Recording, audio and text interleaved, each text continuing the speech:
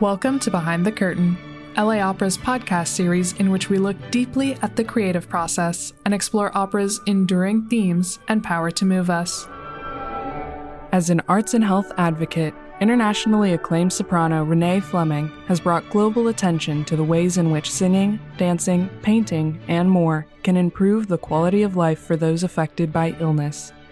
Ahead of LA Opera's June 9th Arts and Health Summit, hear Renée in conversation with Dr. Andréa Fuentes, director of LA Opera Connects, as they discuss the research and practice of integrating arts and health. Learn more at laopera.org/arts and health. Well, hello, everyone, and welcome to this very special LA Opera Behind the Curtain podcast episode. I'm Dr. Andréa Fuentes, Director of LA Opera Connects, the Community Engagement and Learning Office at LA Opera. And today I'm joined by internationally acclaimed soprano and arts and health advocate Renée Fleming.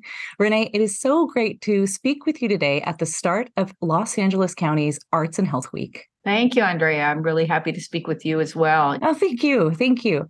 I'd like to start and just create some background for people because, of course, we know how important this work is, and we're so grateful to be able to collaborate with you on these projects. Of course, you're LA Opera's advisor for special projects, and so we get this great benefit. But for those of us who might not know how you got started in arts and health advocacy, could you tell us a little bit more about that? Well, I became interested because I just started reading science. I was drawn to science articles. And when I saw that scientists were studying music in the brain and music in general, I was really surprised and pleasantly surprised. And I kind of started following it. I mean, I had issues myself with performance anxiety, with somatic pain as a distraction from performance anxiety. And so I also became interested in the mind-body connection as a result, which early in my career wasn't particularly acknowledged by medicine at that point. It was felt that the brain and the body were really separate. And now people know, of course, that's not true. I then met Francis Collins at a dinner party. So he, for 12 years, was director of the National Institutes of Health. He's a fantastic amateur musician. And so I asked him, why are scientists studying music? And so he said, we want to understand the brain. We have a new brain initiative at the NIH. And music is one of the ways, really, that we can learn about how the brain processes, where it processes, what the mapping is, et cetera. And so I said, well, I was just appointed to be an advisor at large at the Kennedy Center. I said, I think the audience would be really interested in this. Can we work together? I think the Kennedy Center could be a platform for science. And then I approached Los Angeles Opera, and Christopher Kolsch was, excited about it. And frankly, I think you were already doing this. This work had already existed as a part of outreach and connecting with the public in Los Angeles. I think LA Opera has done more than any other company at all in the United States in this area. It's very exciting. And especially to have LA Arts and Health Week is especially thrilling. It got off the ground in Washington, and I started taking it on the road, but basically offering a presentation to the venues where I performed, which was wonderful for me because otherwise I was in a hotel room, worrying about my voice. And suddenly I could meet scientists and meet healthcare providers and bring them together with the presenters and learn a great deal. But also, I think for the regional audiences and really, frankly, also in China and in Europe, audiences loved it too. And this field is just exploding right now. It's growing so fast. Well, that's wonderful. I guess my question would be, when you were having these initial conversations, it sounds like people were receptive. Was that sort of always the case, or were you trying to convince minds as you were going? I would say early on, certainly doctors and scientists many of them were quite skeptical and referred to it as soft science, really didn't think there was a there. And that's the beauty of scanning and the beauty of the funding that's come from the NIH for the research, is that people take it seriously now. People also, I think, understand intrinsically that integrative medicine, preventative medicine are strengthened. And this can be part of both of those worlds, both of those institutes, actually, at the National Institutes of Health.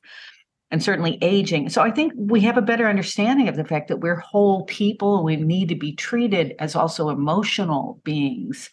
and that we have more control over our health subconsciously than science realized. It's all kind of open to discovery, but it's a little bit back to the future, because what's happening is we're uncovering things that we've always known. Indigenous cultures have known it. History has known it, that we have formulated ways of being that incorporates creativity and arts, and always has. Thank you. And I think it's so important to have someone like you, not that there's anyone like you, but that there's someone like you who can speak to this and bring attention to this, because I know that there are people out there, as you mentioned, who say musicians are not doctors. They have no place in this area. It's something that, as I've done this work through LA Opera, that I have been confronted with.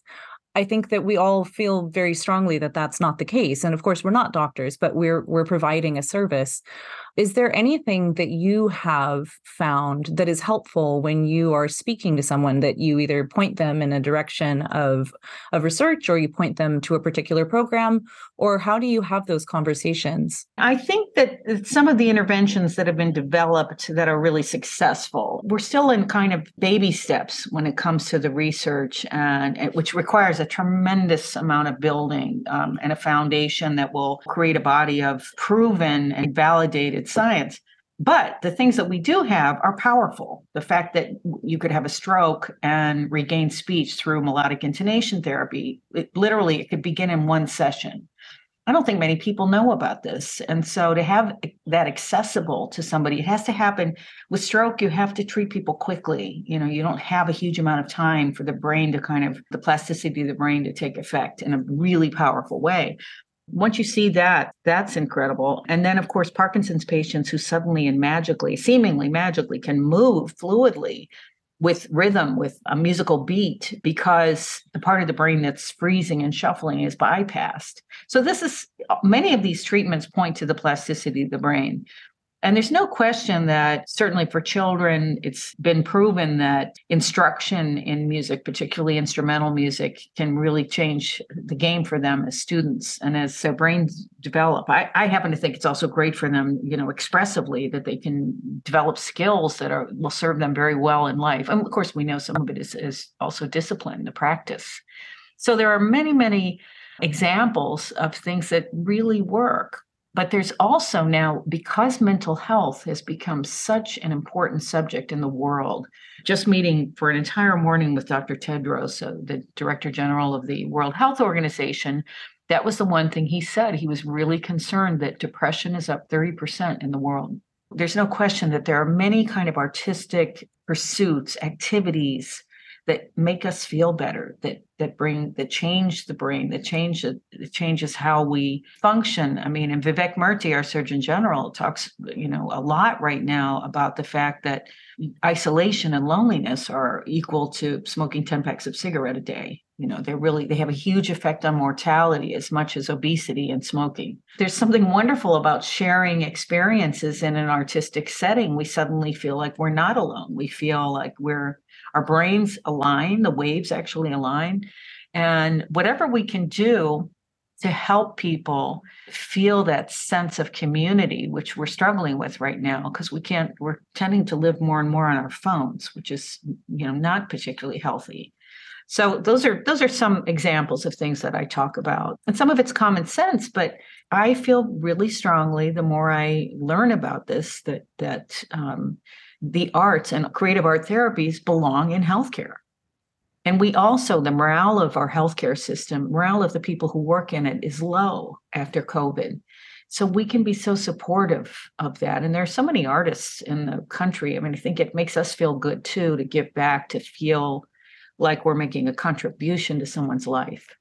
Thank you. I certainly can attest to that. I've seen the changes that have impacted people through this kind of work.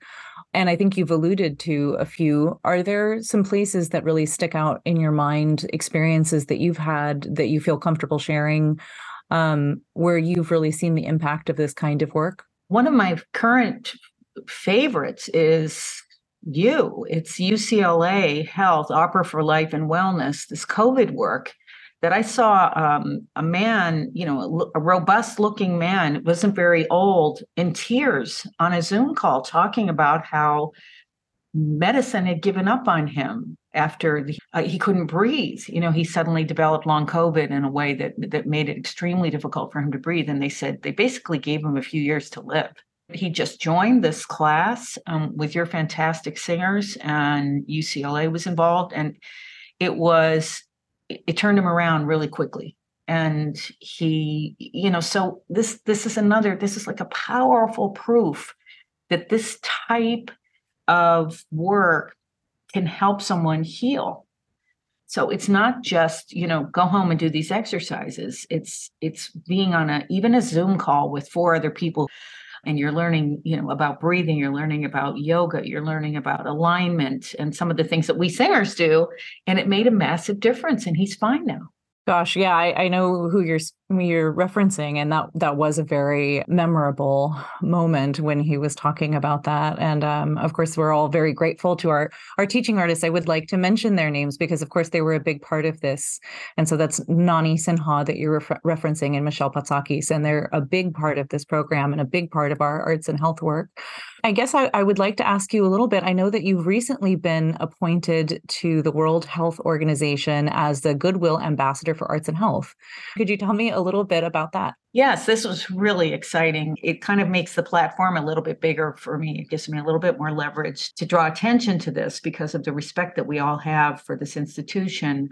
And in fact, this all happened because Chris Bailey, who's coming to join us for our Arts and Health Week in LA, worked on it for a while. I mean, this was not part of what they were doing, and it wasn't going to be part of what they were doing because obviously global health has a lot of serious problems. I mean, we're a very developed, wealthy country, so we have problems too, but not compared to some of the poorest countries in the world. But in fact, they get it. They get it. And I think it's also because a lot of these areas and places in the world are still connected to some of the things we're talking about. They never stopped being connected to it. And really, at the end of the day, I'm an advocate. I feel like I'm the field's cheerleader. And and hopefully there will be more of us. And there are already. I mean, there are a lot of gifted performers who suddenly said, hey, I really like this. This is something I want to connect with. Pretty Yende, an opera singer from South Africa, joined me actually with the World Health Organization, and she's concerned about the stigma around mental health.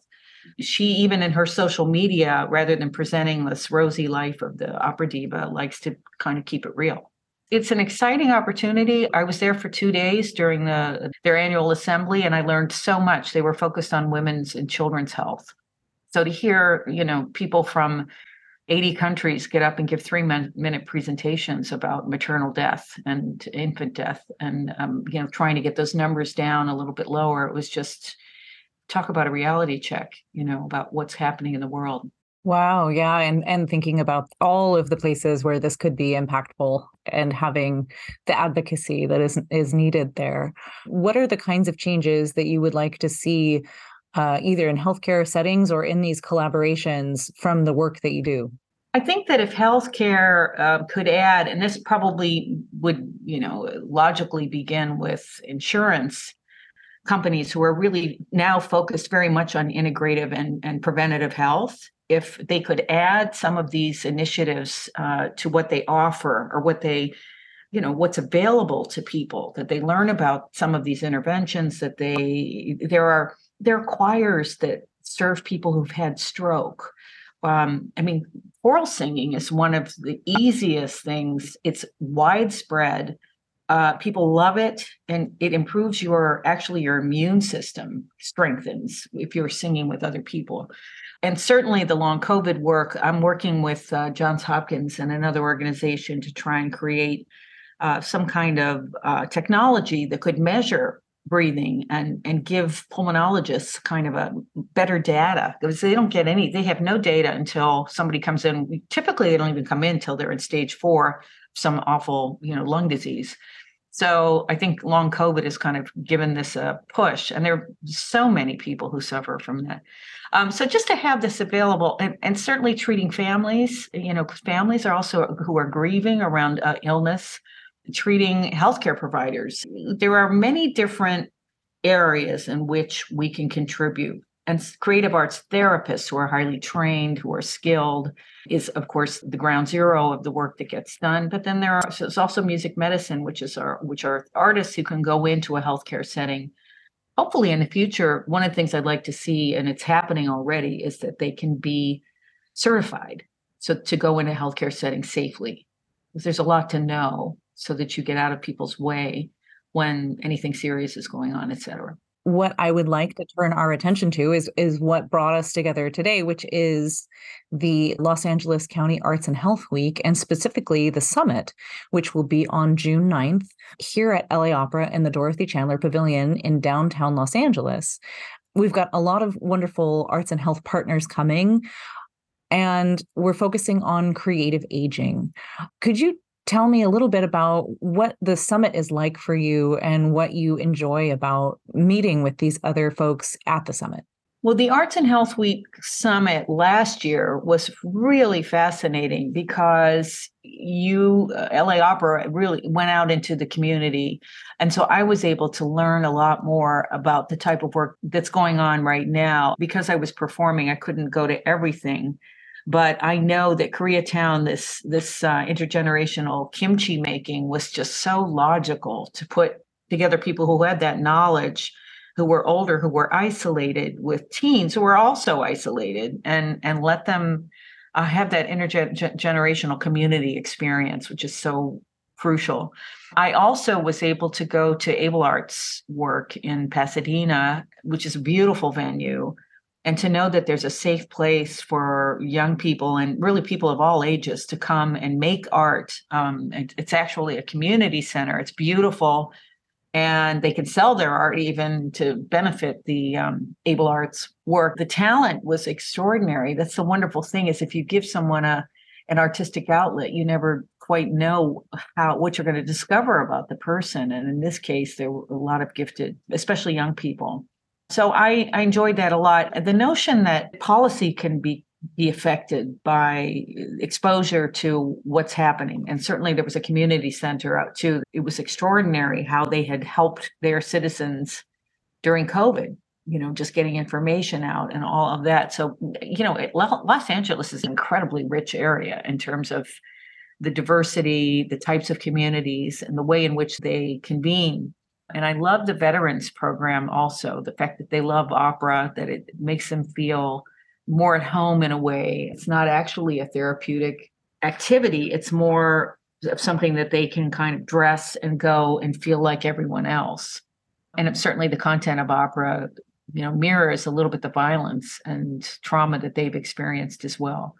I really enjoyed that. And this year promises to be incredible too.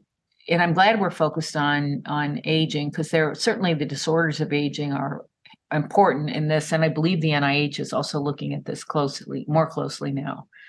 But to have Los Angeles County leaders and directors of various departments with us, arts and culture, aging and disabilities, and mental health, is exciting.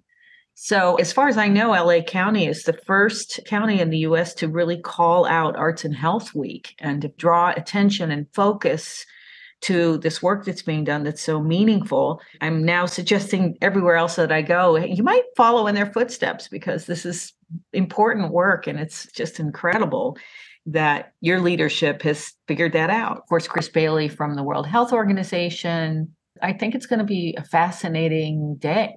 I'm looking forward to it so much. Thank you. Yeah, I'm really excited.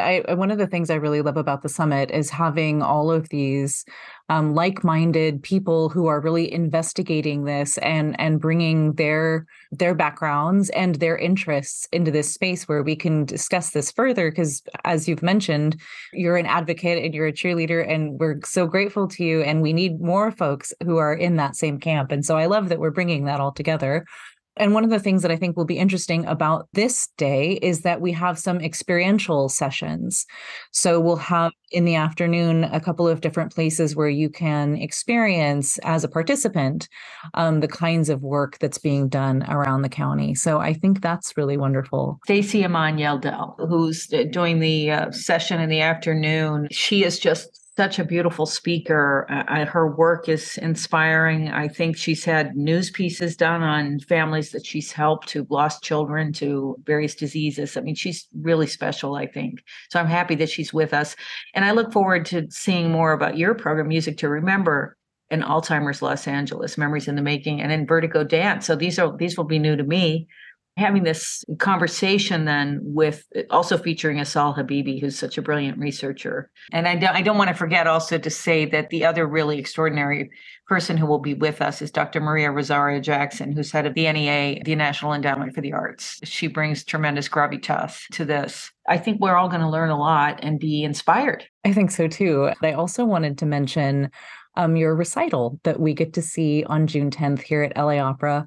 If it's okay to ask you about it, I'm excited always to hear you sing, but also that this was written for you. Part of it is the West Coast premiere of a piece written by André Previn and Tom Stoppard. I'm very excited. So André Previn was collaborator. I premiered Blanche Dubois in San Francisco, which was a really successful opera that he wrote. In fact, I sang it with LA Opera at one point as well. And his last piece that he wrote was a collaboration with Tom Stoppard, who's a quite close friend, the brilliant British playwright. And Tom decided to set the story of Penelope for me. We eventually included an actress because there was a long, piece of text, so that the piece wouldn't be, opera length. So we premiered that with Uma Thurman a couple of years ago, and the Emerson Quartet, who are, really have been probably the most esteemed quartet in my history. And this is a part of their sort of last run of performances because they're disbanding up in the end of October. So it'll be an exciting event to hear them, knowing that. But Penelope it's a really thoughtful, interesting work. It's part storytelling and part first person in terms of this, extraordinary character. And then I have selections from film. I really focused on film music since we're in LA. I'm kind of excited about the program. Some of the music that I love to perform with Simona Dinnerstein on the second half. She's the pianist who's so terrific. Grieg Fauré, Kevin Putz, who wrote The Hours that I sang in at the Met in the fall. We have a song. These are from Voice of Nature, which is the Anthropocene, which is the album I won a Grammy for this year. And then the film music is from Wuthering Heights. It's All the Things You Are, which was, earlier in the century. And then another aria from Streetcar Named Desire. So another ending with an André Previn aria that's fantastic. And there'll, of course, be some nice encores as well. So it's a really well-rounded, interesting program. Wow. Well, I know that I will be very excited to hear those things. Some of the songs by Fauré, I think I've listened to you sing them on repeat for many years. So it will be a great treat to hear them. In closing, I just want to thank you for your time today. I want to thank you for your advocacy in this space, because working here at LA Opera, I have seen the changes that your advocacy has brought. And it has, opened doors for our department to make inroads into this kind of work. And certainly then we get to benefit as the practitioners of seeing the changes that are happening in real time. And that's been very meaningful to us as a staff and to our opera company, and of course to those in our communities that we're serving. So I definitely want to take a moment to acknowledge that, because we definitely feel it here. It's really an honor to participate and be involved with this company. Well, thank you. There's still time to sign up for our Arts and Health Summit on Friday, June 9th, if you check out laopera.org. If you're interested in learning more about arts and health programming, please visit the links in the description below. If you enjoyed listening to LA Opera's Behind the Curtain, subscribe and leave a rating or review on iTunes, Google Play, or wherever you listen. Don't forget to share this episode with your friends on your favorite social media, and we'll see you at the opera.